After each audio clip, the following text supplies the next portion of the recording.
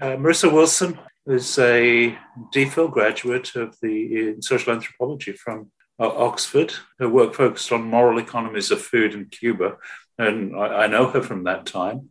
She is now senior lecturer in critical human geography at the University of Edinburgh, and her research continues to be focused on the Caribbean, on Cuba, Trinidad and Tobago, and Jamaica in particular. More recently, it's included investigation of transatlantic sugar networks that link the West Indies and Scotland.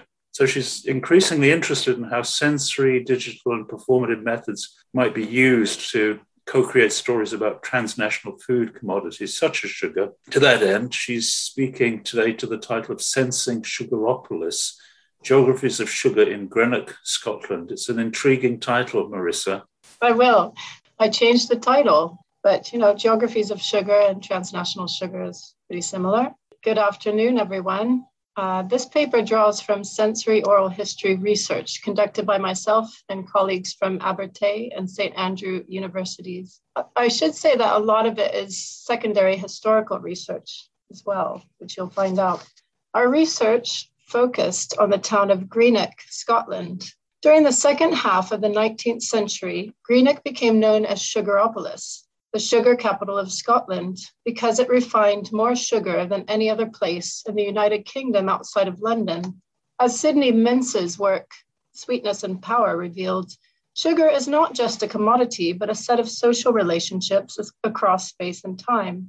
As Mintz argued, the sugar industry has long connected people, places, and things, creating a global workforce of agricultural producers in the West Indies and working class consumers in the United Kingdom. Yet, while Mintz largely focused on global relationships, the way sugar connected people and places across the Atlantic, my focus here is similar but slightly different. Here I explore the ways that the sugar industry established geographical and social connections and disconnections within and out with what was arguably an internal colony of Britain, the Highlands of Scotland. As in the West Indies, Scotland's sugar and shipping industries depended on the transnational movements of people, capital, and things. And as in the West Indies, Greenock's own sugar barons, from Robert Wallace, the first MP of Greenock in the mid-18th century, who owned 4 West Indian sugar plantations, to the so-called gentlemen of the sugar trade who speculated on sugar. These people benefited first from the unpaid work of enslaved West Africans, and then from a mass population of migrant workers who moved to Greenock to work on herring buses first and later in the sugar and shipping industries. Along with the violent movement of West Africans to the Caribbean, Greenock's sugar and shipping industries depended on movements of Irish and Highland populations, pushed from their subsistence economies with the capitalization of agriculture in rural North and pulled by opportunities for factory, shipyard, and other industrial work in lowland Scotland cities such as Greenock. On both sides of the Atlantic, then, transnational sugar spaces were multiply inhabited, involving different people across places and spaces, from migrant-free and unfree working classes to planters, bankers, slavers, refiners, grocers, and people in government, that's a quote from Mintz, who benefited from slavery-derived wealth through the accumulation of property and capital, but also, as we shall see in the case of Greenock, from the ability to breathe clean air free from the nasty and possibly contaminated smells of the sugar industry. So in this paper, I draw from our sensory work, but also oral history data that we've conducted with older people in Greenock, and also quite a lot of secondary historical research. I do this to develop our understanding of the place of sugar in the history of Greenock and of Scotland more generally. And I should say the place of slavery. So this research was carried out in 2018. We carried out a couple of research trips to Greenock. In the first, it was just myself interviewing about 8 elderly people in Greenock and it was oral history research. And part of that research captured a lot of the memories of some sugary treats that were enjoyed in Greenock. And we used those sugary treats. We reenacted, brought those sugary treats to Greenock in the second round of interviews a few months later. One of which was Sugar Alley water, something that people recalled during the interwar period, during the rations, when they used to get licorice and put it into glass bottles that you would get from the pharmacy, put it under their beds, and then drink the Sugar Alley water as a treat. Now, this talk, I'm not going to talk so much about Sugar Alley water, but we will reflect on some of the oral history research a little bit in the beginning and a little bit more towards the end. So here is an audio clip of one of the interviews. Penny caramel. Penny caramel. It was a big thing. It was a caramel sweet. It was a penny. That was a big thing. My granny's caramel. Penny caramel. What did you do? Did you trade sweets or things like that with children amongst your friends? Or did you... You give me part of yours and I'll give you part of mine. That's what we used to do. You wouldn't give it away. No. You give me part of yours and I'll give you part of mine. And that makes two something different things. Okay. As far as I'm concerned, I don't think there was anything else to trade, unless it was cigarette cards or something, but there was nothing else to eat. And I can't even recall if in the early 1940s, you're talking about a sweet shop, they hadn't really much to sell. I can't remember what shop. There was a shop that we could go in and you could get this, but I could not tell you. It wasn't like a sweet shop where it was all stuff. Maybe it was a house. Was it a house? No, it was definitely a shop. There was one in Port Glasgow Yeah. on is it Brown? Was that Street John? Around Skene. That's up for that, up for Bellevue Street. What was the name of that? Gown Street. A Gown Street. There's a wee sweetie shop there. But you had to have your cookies. And I remember when the sweets went off rash and we were up there and it was absolutely fantastic. Just could buy any sweets you wanted. You couldn't do that before because you had to have the cookies. Yeah. There's a shop still in Largs, and it reminds you of your youth because when you go in, it's all the jars. All that, and the counter's glass, and there's all the tablets. And, you know, but I mean, when we were young, it was even when you went into the tally shop, up along was all the jars with all the different. What are those? No, I want one of those. You know, that kind of thing.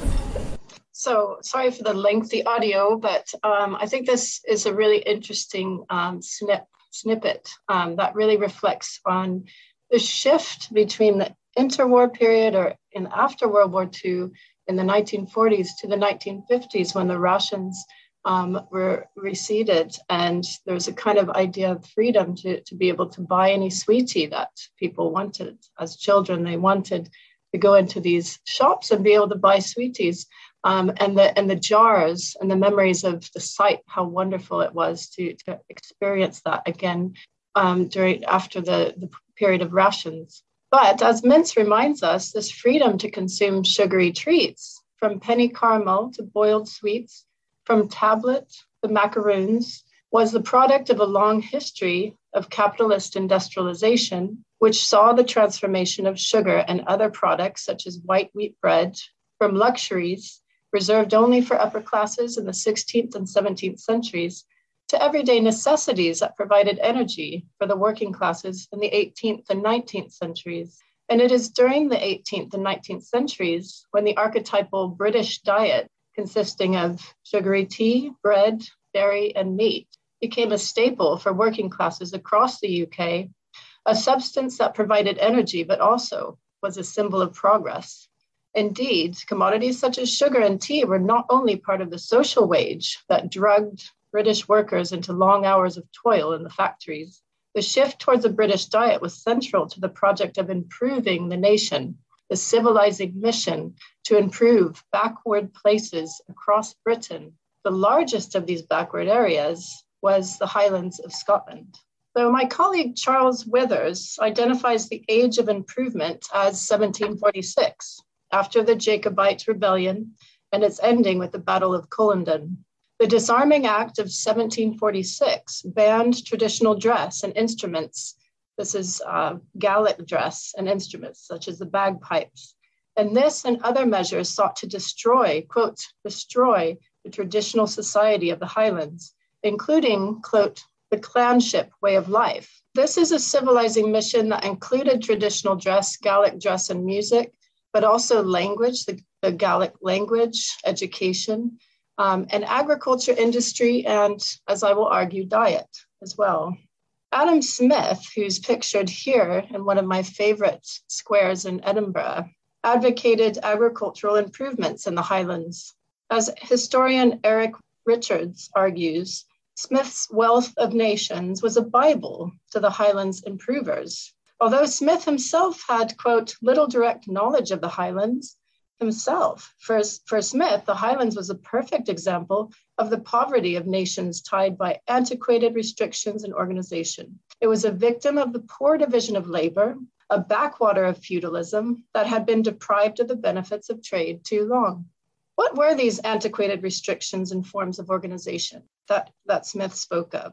Life in the Highlands during the medieval and early modern periods was based on a central farming unit, the Clachan. Pardon my Gaelic, I'm going to try to pronounce some of these things. This was comprised of a small settlement of arable land surrounded by outlier lands of up to 100 acres, used for grazing and crop rotations, and beyond this, common lands used for foraging and grazing. To use Eric Wolf's terms, this was a patriarchal peasant society based on norms of obligation and trust. And indeed, this is what Withers draws from Wolf to describe the Clachan. So the concept of, I'm going to try here, Beithacha Boyd Hichat, which you see in front of you, was central to this way of life. This was, as Elise Walk argues, based on the use of resources to satisfy the needs of the clan as a whole, not just the Highland chief. Of course, we must not romanticize here, as this was a hierarchical system dependent on clan members as food producers and fighters who would protect the clan's resources from neighboring clans. Yet, as Walk argues, this system was both ecologically and nutritionally efficient, providing a wide variety of foods, such as the foods listed here. And many of these foods were later deemed weeds by the improvers. And it's interesting also to note, as Elise Walk notes, is oats and barley were the only foods that were counted really in historical records, because those were the foods that were used for rent. But there are a whole range of other foods that she explains, including these, but also sources of protein. So in this system, there was a mix of arable cultivation, foraging, hunting, fishing, and sea and also lochs, and cattle rearing and dairying. This is quite a diverse diet that you have in the early modern period. So then from the 18th to 19th century, we have this movement of improvement in the Highlands. There's an increased concentration of lands for sheep farming.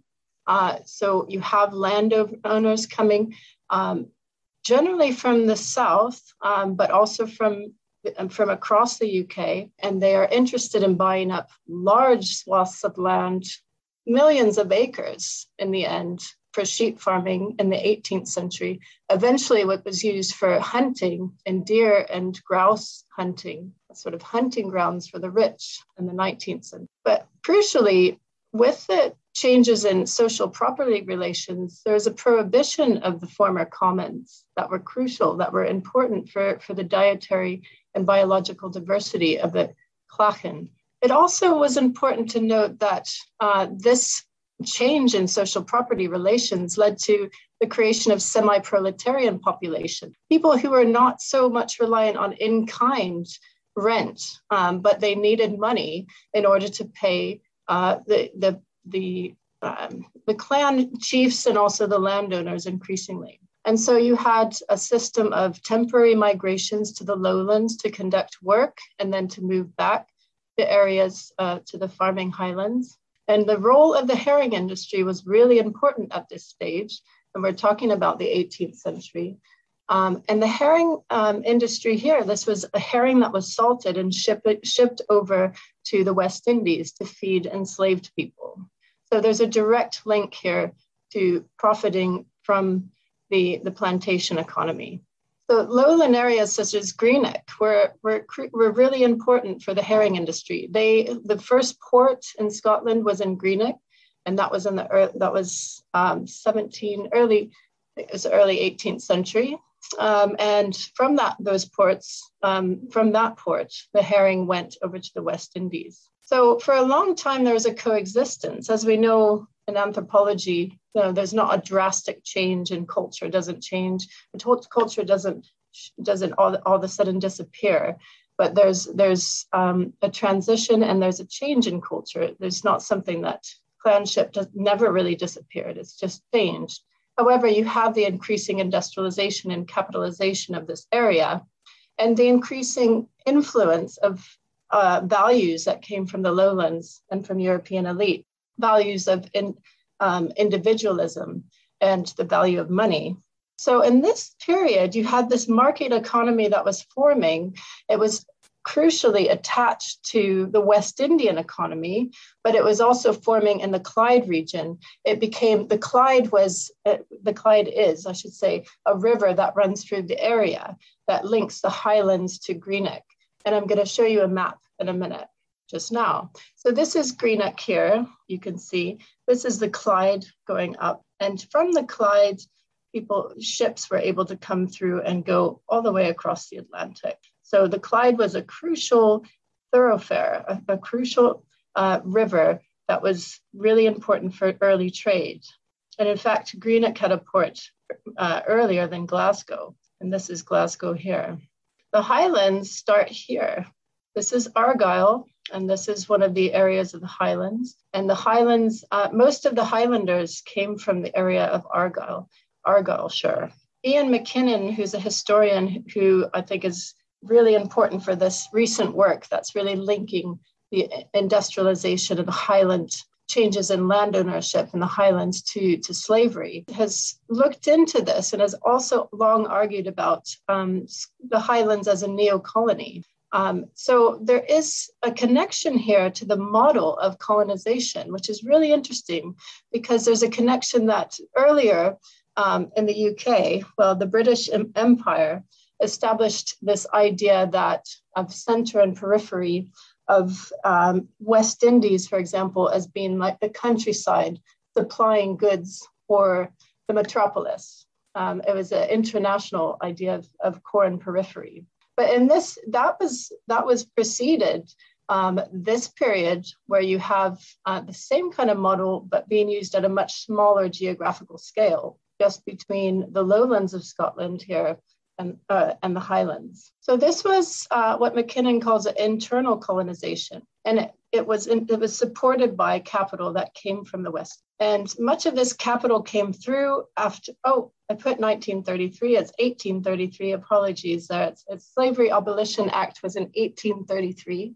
and what that did was gave people, many of the wealthy and maybe even not so wealthy Britons who were in the colonies, got compensation for their loss of so-called property, which were the enslaved people who were not yet free, but were technically free at this point. They would still had to go through over a decade of indentureship after this. So this brought in loads of money to many different people across the UK, but in the Highlands, this is 16 billion pounds in 2020, and the equivalent of 2020 when this was written. McKinnon and McKillop wrote this. This brought in so much money, and a lot of the money was actually used to buy up lands in the Highlands, is what their argument is.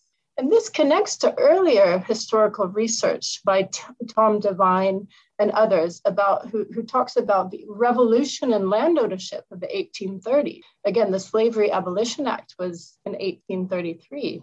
What's also interesting is it's the same period when you have a mass migration, permanent migration now, not just temporary, of former tenants and tacksmen who were the intermediaries between the clan chief and the tenant. All of those people, many of those people moved then to lowland areas such as Greenock during this period. So it's a revolution in land ownership. McKinnon and McKillop argue that 1/3 of the total area, and they've have historical evidence to show that 1/3 of the total area of the Western Highlands and Islands were bought up with the proceeds of slavery. Now, they've only just begun this research, and they argue that in Argyllshire, there's a definite take-up of land ownership by the new elite that came in who received money during this period. There was also an old elite who received a lot of money also from the plantation economy prior to this date.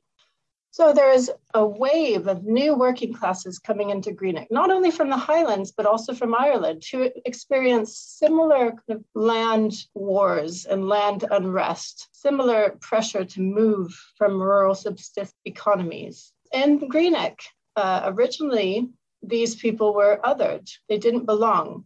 There was a kind of ethnic hierarchy that developed in Greenock, which I can't go into here, but it's another aspect of this history.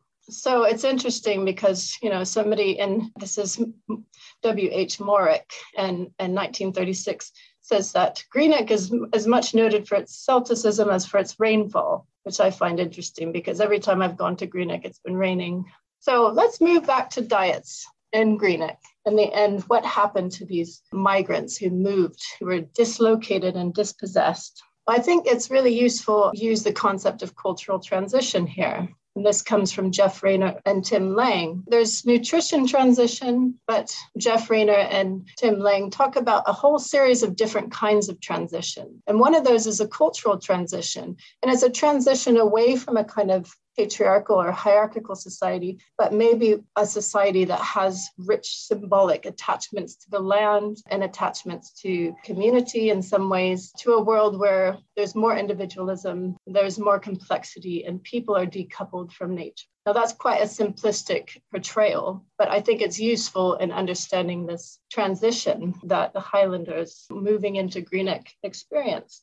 In the 18th and 19th century, there is a shift then from clan agriculture and in-kind payments of oats and barley to the increasing monetization, and then eventually this kind of freedom of choice, quote unquote. And towards the middle of the 19th century was when you had what Frank Trentman calls this free trade nation, where all of a sudden you can get sugar quite cheaply because the sugar duties were equalized and then repealed in 1874. And not surprisingly, perhaps, there was a fall in dietary standards with the movement from rural to urban areas. So the Scot who moved from porridge and milk to eating bread and sugary tea. And again, from Sidney Mintz, we know that from the 1850s, the consumption of sugar which used to be a luxury for the upper class, as what now was basically a staple in working class diets, and working class people ate more sugar than upper classes at this period. What's interesting is that nutritionists at the period were confused. They were it was very perplexing why people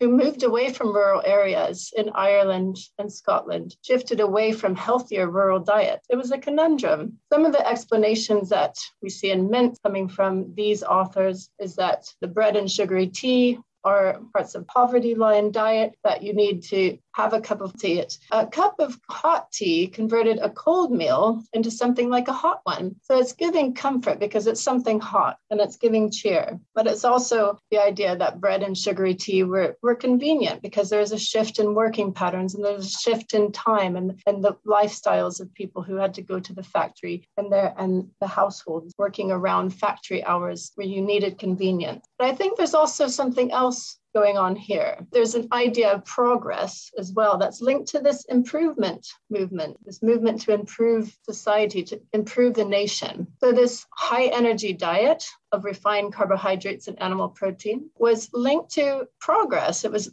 as Otter argues, the diet was commonly believed to provide the vital energy for what the nation needed. It was a kind of biopower of the state where we need to feed high energy diets to our workers, and mostly men, so that they can produce for the nation. So again, we see the reflection of Adam Smith in this idea of improvement. By 1900, we have a massive shift towards including sugar. And sugar comprised 1/6 of the daily calories for men, but also more for women and children. So there's an unevenness to consumption within the household at this period. And so there's more meat for the breadwinner. So we're going to go into some of the oral history material now. And one is discussion of fish and chip. Walton's work on fish and chips in the British working class attests to the fish and chip shop became a staple of working class communities. It was a center of social life that was inclusive of all members of the family, unlike the pub or the football ground, which was generally restricted to adult men. So in this instance, I find this really interesting quote from the oral history, mainly because when the wages came in, you can see just a sense of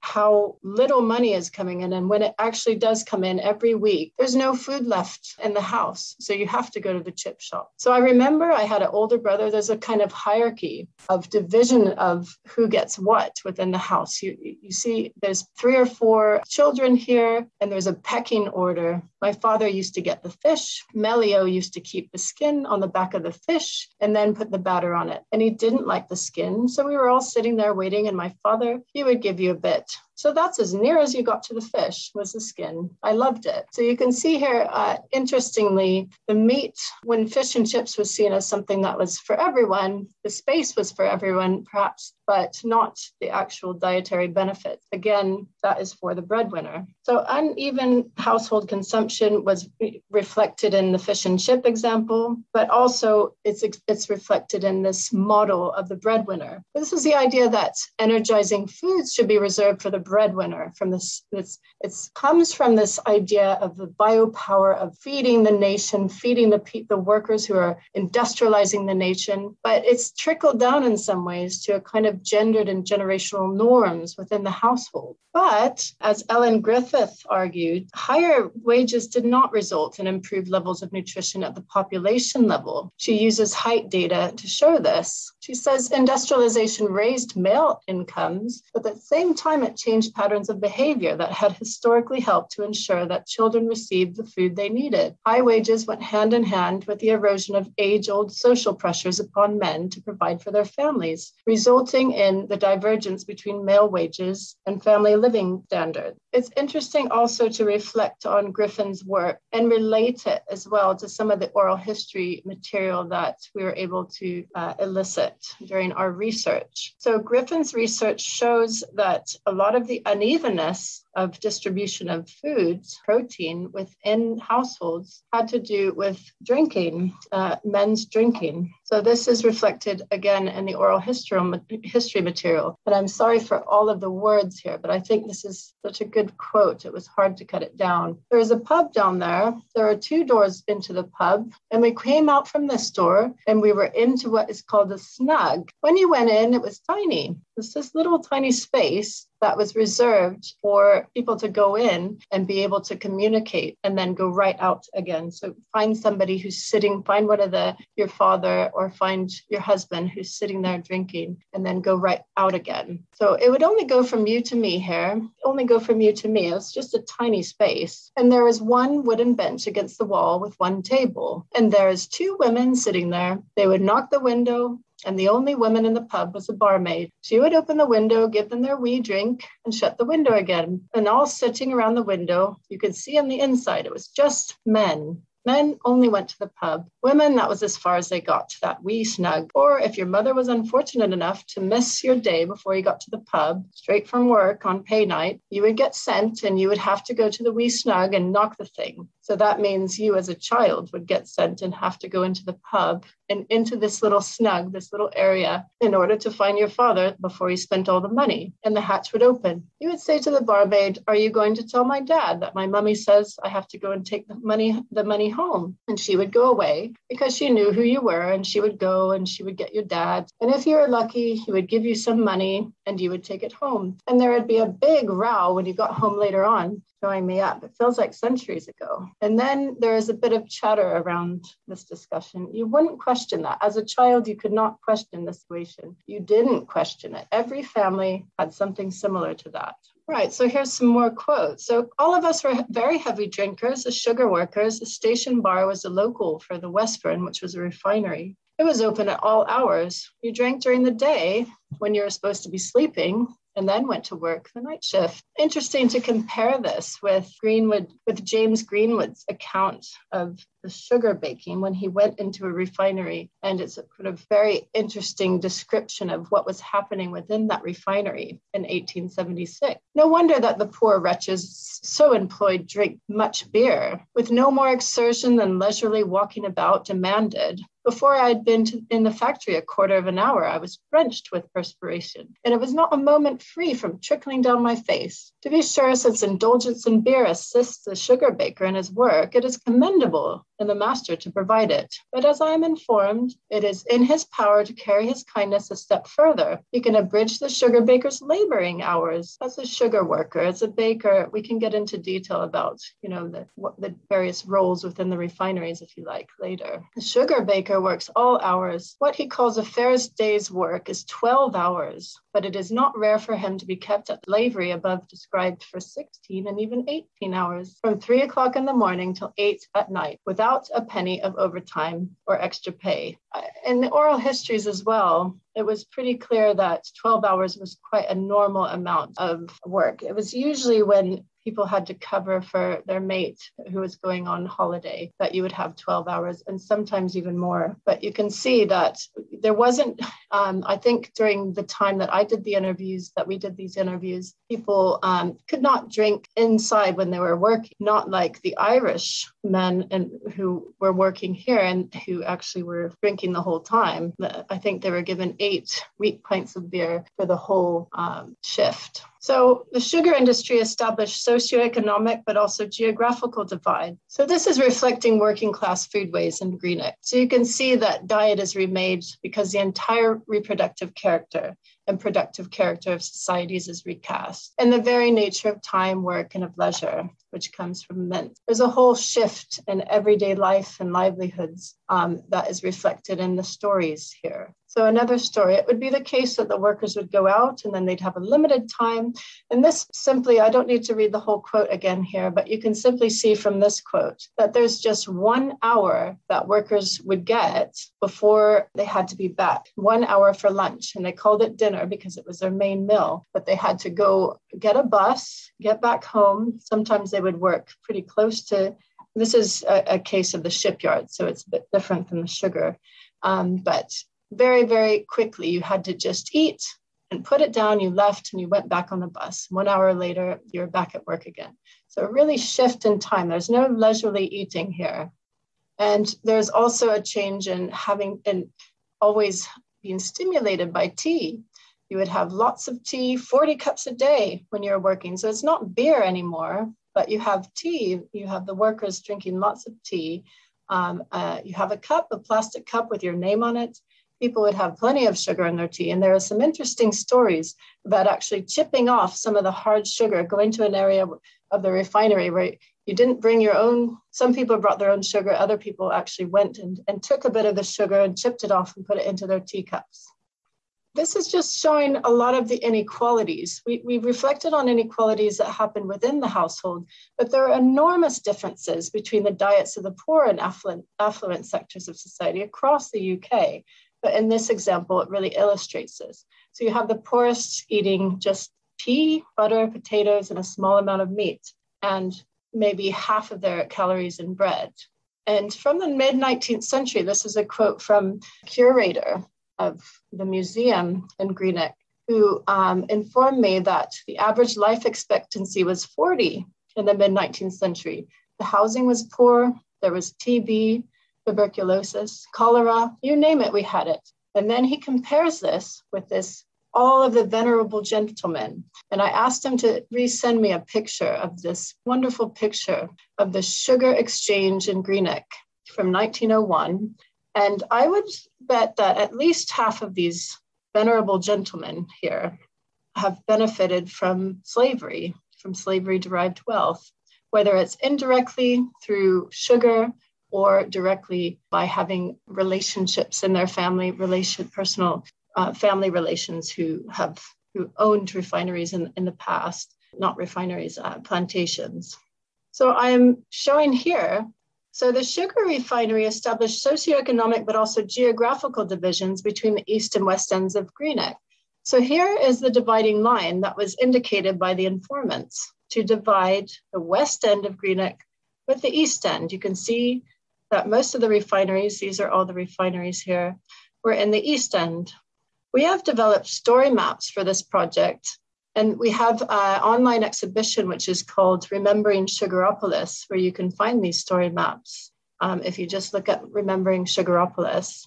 But the story maps capture some of the social and geographical divides between East and West and between the rich and poor in Greenock, including the locations and pictures of some of the grand houses in the West End owned by Greenock sugar barons.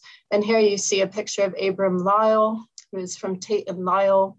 And there's a number of these eminent gentlemen who owned massive houses in the West End, and you can visit them now. McKinnon and McKillop call these people indirect beneficiaries of slavery. They and their families benefited from the sugar industry, which was built upon the backs of the slaves maybe 100 years earlier, but it still was derived capital from that economy. Now I'm going to move on to some of the smelly memories. The divides that we talked about just now were vividly recalled when our research participants shared memories of the different smells of Greenock.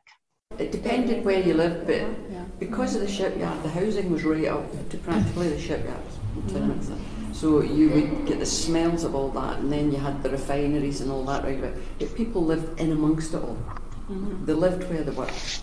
So the woman in this recording emphasizes the short distance between workers' homes and the shipyards and factories where they work.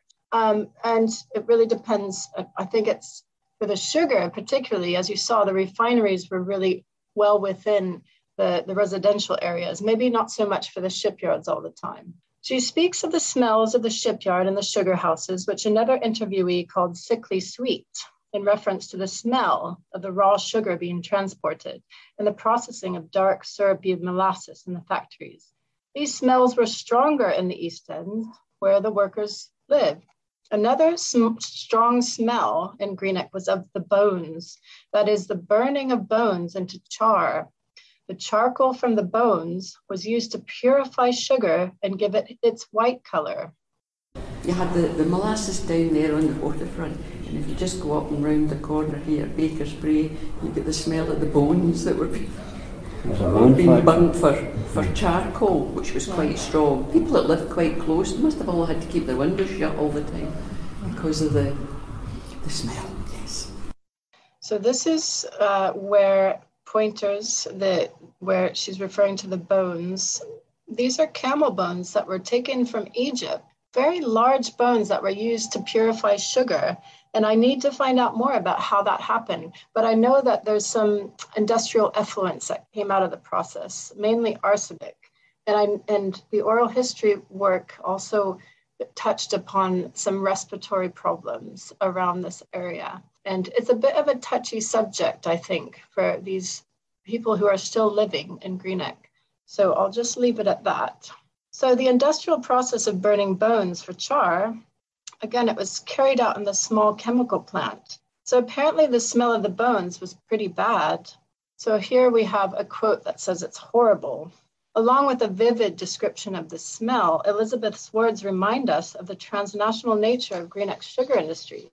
Again, like the capital workers and the sugarcane itself, camel bones used to make char for purifying the sugar had to be imported from abroad, in this case, Egypt. Most interestingly, perhaps, given the emphasis on transnational sugar in this paper, is the way smells of the sugar industry moved from west to east.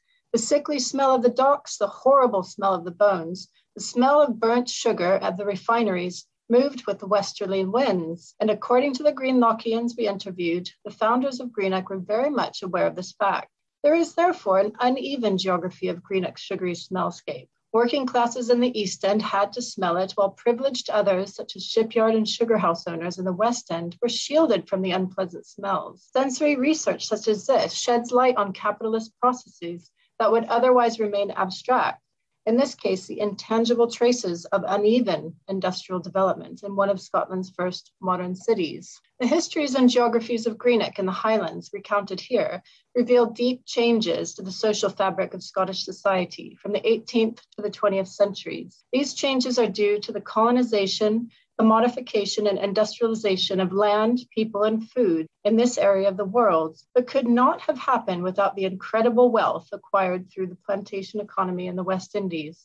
Shifting scale to urban Greenock, similar inequalities became embodied in differential consumption patterns within and between households, reflected in the smells wafting through Greenock's industrial landscape. As research participants recalled, the town was stinky, sweet-smelling, foggy, noisy. Sensory memories of taste, drawn upon at the beginning of this talk, also uncover the crucial role of sugar in the everyday life of Greenock. While sugar may have been a spurious level of status, to use Mince's words, in the 18th and 19th centuries, and a symbol of improvement by the end of the World War, it might have been a symbol of improvement, but by the end of the World Wars, it became a necessity, boosting participants' feeling of dignity after a long period of rations. We see here that sugar is a substance. It's something that affects bodies, but it's also a symbol of improvement, sociality, and dignity.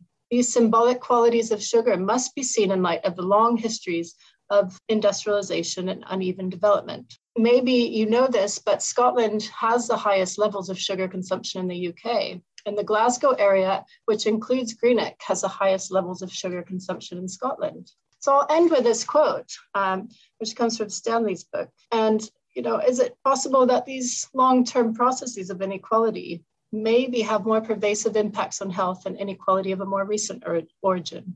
Thank you.